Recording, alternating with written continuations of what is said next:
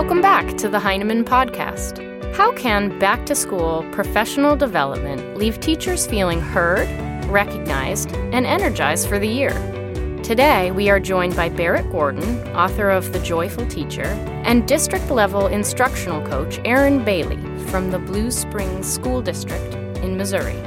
Barrett and Erin talk about how Erin used The Joyful Teacher to create professional development that prioritizes teacher ownership, collaboration, and self-care in order to create manageable and personalized goals for the year ahead. Be sure to stay tuned at the end of the conversation for a special discount on Barrett's book. Here's Barrett and Erin. Erin, I am so glad that we could talk today. I have been loving working with schools and districts as they're thinking about protecting teacher well-being and growth.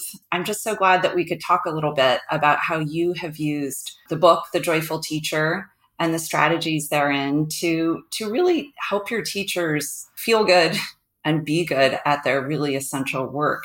I think there are other coaches and instructional leaders out there and teachers who also want a way to counteract this feeling of so many teachers who feel so burnt out from everything that's being asked of them and not always being sure if they're effective at their work. Of course, I wrote the book, The Joyful Teacher, and I titled it The Joyful Teacher. But as you and I have talked about, right, that's a high bar. I would retitle it like The Reasonably Content Teacher. And Yes. I know that's what we've been thinking about. So I'd love to, just have you share a little bit about how you have been thinking about supporting your teachers and helping them be, again, maybe not joyful, because that feels almost like that toxic positivity that most teachers I know can sniff out a mile away these days. Mm-hmm. And they're on high alert. Like, don't give me a jeans day, right? I don't want that. I want something to make this job feel doable. So how have you been helping teachers get to that? So as I was kind of just searching and trying to see what can we do to enhance our support of teachers, enhance our mentoring program, I came across The Joyful Teacher. And of course, that stuck out to me. So I dug a little bit deeper and started, looking into more of Barrett's work. I purchased myself a copy of the book. And as I started diving in, it was like the answer to all that we were looking for. The book is just beautifully written, and it dissects all that teachers have on their plates. And where do you want to jump in? It's not always one size fits all for everybody. And that, again, can be the challenge. It's almost like in the classroom, you go into a classroom and you've got varying needs. And we're always speaking to teachers about how do we differentiate this instruction to meet all the needs of our students? Well, as teachers or as instructional coaches and administrators, we have to do the same thing for our teachers. How do I meet all of those needs? And so this has just been a resource for myself, for administrators, for teachers in our district, to really just hone in on individual skills that feel good, that make that heavy lifting a little bit lighter, feeling like things are more attainable and setting goals that are achievable. And so that's where we've kind of started with this work in our partnership with Barrett. And it's just been amazing so far. And tell me a little more. I mean, I had so much fun 2 days that I got to spend with, what was it? It was like 180 teachers all piled into the auditorium. But tell me a little more. I mean, because you're the boots on the ground, Erin, you and your coaching team. How are you doing this to help teachers set those goals? What have you done in your mentoring program or apart from that to help teachers feel like I'm setting myself up for a win and that's going to feel good? So I think first and foremost, the biggest piece and something that I've had to work on even as a coach is just listening. Being able to find time to connect with teachers and just listen to their struggles, listen to their successes, because we have to celebrate those too. What's working, what's not working. And a colleague of mine gave me some great advice one time, because as coaches, it's like we're trained to always want to fix the problem and keep moving forward. But sometimes we have to really be mindful about listening and listening to hear versus listening to like react or to fix the problem. And so that's always been kind of in the last couple of years, my thought process is I need to meet teachers where they're at. And I also need to be a better listener and just hear them. I don't always need to fix or have the next step. And so by hearing and listening, that allowed me then to use your book as a resource to say, okay, based on what I'm hearing, this would be a great place to start. So maybe it's rituals or routines, or maybe it's classroom management. And I know how time strapped you and so many coaches are, right? You're K through 10 of a really big district. Yeah. And so many other instructional leaders I know too are responsible for a lot of teachers and a lot of other side jobs. Like I know you work in assessment. And so when you're strapped for time, how has this resource helped you? Yeah. Yes. And that is true. I mean, trying to meet the needs of a large district, students and teachers and administrators can be a challenge. And kind of going back to how well written this book was, it helps to see that you don't have to read the book cover to cover. You can jump in on whatever goal, whatever strategy is speaking to you or to that particular teacher. And so that's what's been so nice, is just, again, taking the time to confer with teachers and listen, and then identify a goal. And we can go right there in that book or the chapter. And each chapter has amazing checklists. So I have found the checklist to be one of the most beneficial tools to really help identify not only as a coach the needs of the teacher, but the teacher identifying those as well. A lot of times too, because there's so many teachers that we're trying to get out and support, it can be a challenge. And so a lot of times, again, going back to being a more mindful listener, a lot of times I listen in the past and would say, okay, this is your goal and this is how we're going to do it. The ownership was more mine than it was the teachers. So we had to flip the script on that a little bit. And so like your checklists in the book at every chapter really allowed for more autonomy, more teacher choice, more teacher ownership, so they could choose those goals. And now I have steps as a coach and an educational leader to help guide them and support them on what those goals are. A lot of times it's like we kind of know what needs to be worked on, but it's hard to always grasp at that and identify it in a timely manner that we know we can work and set goals towards. And it helps us track.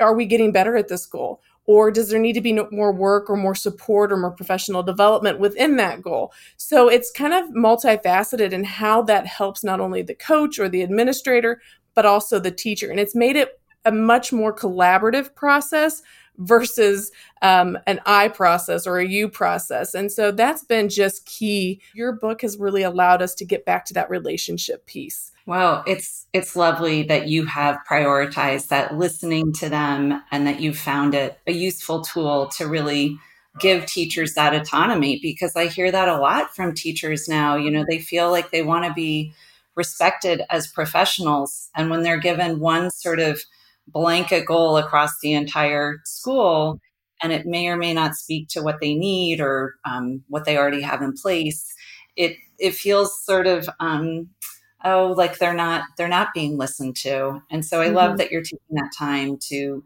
help them identify what they need to and want to work on. And then you say, great, and here's some really practical steps. I'm curious because I know you do so much coaching, and I love this. You don't just coach your new teachers, you're coaching your veteran teachers. You're also coaching your incoming new teachers who have a lot of experience. As you've been listening to them, what are you hearing them say are some of their goals? Like, what are some of the things that they say make teaching feel really hard? And then what goals do you pick with them as a result? So as we started thinking about how are we going to meet all the needs of our teachers this year, we've got 122 new teachers and an even split of veteran versus brand new to the classroom. And some that includes alternative certification. So they're coming into education from a previous career. So we had a varying group with many, many needs, and how were you going to do that? So we had to reframe how we were going to structure our work and our training this week for those teachers. And so as a coaching team, we sat down and went through the Joyful Teacher and dissected what components really need to be addressed and shared. So no matter what stage they're at in their career, they can be a reflective practitioner on their individual needs. And again, giving them that ownership. So the great thing was at some of our tables, we had brand new teachers at the same time we had veteran teachers, and being able to share what their goals were, what they were looking at. Sometimes some of them had the same goals, and it was interesting to hear the conversations on how that was going to look for the veteran teacher versus how that was looking for the new teacher, and being able to share those experiences. And, sometimes a new teacher has this great idea and we know it's going to work, but then they have that veteran teacher there to also be like, I've tried that. This is something to think about. And so the collaboration was just amazing to see, and being able to facilitate that and watch how that interaction occurred was just really powerful for us as coaches. And now we as coaches kind of have our entry points identified of what our next steps are. And so now we're coming out of the chute ready to roll, goals in hand, and what are our next steps, whether you're a veteran or whether you're a brand new teacher. And so we'll see how it all goes, but it's a really great feeling. Oh, it's got to feel good. And I know, and that they have those strategies they can go try. They have ways they can go try the strategies together. And then they have those indicators. I love that you feel like you're hitting the ground running. And I hope that tone just carries throughout the year. It would be so great. And then you said another thing I love that I know you do in your district is you do a lot of listening to teachers even after things like, so what did you hear from teachers? How did they feel about using this book and setting goals? What feedback did they give you? I was overwhelmed with the amazing feedback and the buy-in and the goal setting. Each one of them was very purposeful in the goals that they want to achieve for this next school year. And they left feeling like they knew what those goals were, whether it was to work on being more joyful or having, working on their mental, physical health so that they can be the best version of themselves. Some of them reflected how, the last couple of years with all the balls that they're trying to juggle and that heavy lifting, they had let go of who they were.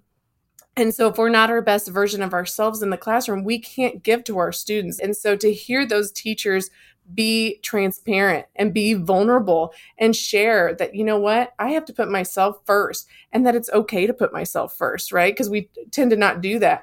So it was really cool to hear those teachers talk about that, to hear some of the veteran teachers realize, I do a lot of the talking in my classroom. I'm the one who's exhausted at the end of the day. And flipping that script, you did a great job of having that discussion about the students should be the ones doing the most work and the ones who are tired at the end of the day. And so we had a group of teachers who reflected on how am I going to tweak my instruction or how am I going to offer opportunities for kids to be more collaborative? And I oversee that work, which again gets the buy-in. Just seeing the enthusiasm and the excitement has been so refreshing. And it's coming from our veteran teachers, right? And if they're exuding that excitement and that enthusiasm from the goals they're setting, the new teachers in their building are going to see that. And so we're kind of setting the stage for, the new culture, the new way of thinking, our ownership, our collaboration, and how taking care of ourselves impacts not only our students, but our colleagues, our building, and the district as a whole. So true. I have to say, it gives me goosebumps to think of teachers being that energized. And I know it's like we all just have our fingers crossed, right? And I remember even saying it to them, I don't want you to get to that point in the year where you're sitting in your car in the parking lot, having to give yourself a pep talk to walk into the building. So often, right? We go in with this ambition and these, I remember always saying I'm going to call parents with good things about their kids, right? And I'm going to take one prep every week. And I think it would be 2 weeks into the year, I'd be like, oh, I don't have time for that.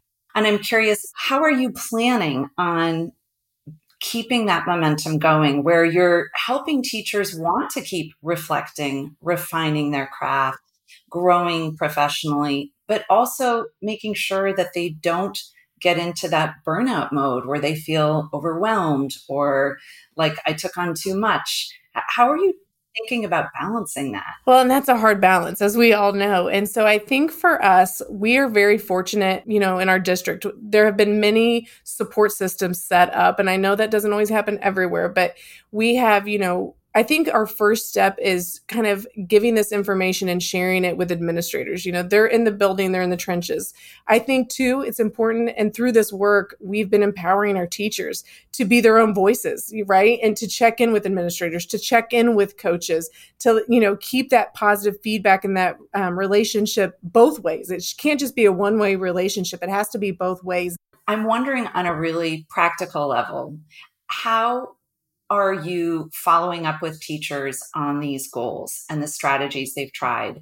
Are you thinking about, is it one-on-one meetings with coaches? Are you doing, for instance, are teachers who share the same goal, let's say of staying happy and healthy in a demanding job, do they have a way to come back throughout the year and collaborate? How do they get to sort of keep the conversation going? And that's really an important piece is, like you said, keeping that conversation going, which again, as an instructional coach, we're district. And so we travel a lot. And so it's hard to always do that. So that's kind of the piece of empowering those leaders within buildings to make sure that those conversations are still happening. New teachers are meeting with mentors monthly. And so, and in between, like that's not the only time that they can meet with their mentor, but they have designated times just to meet with mentors, to have those conversations where they can be vulnerable and they can share those thoughts and feelings.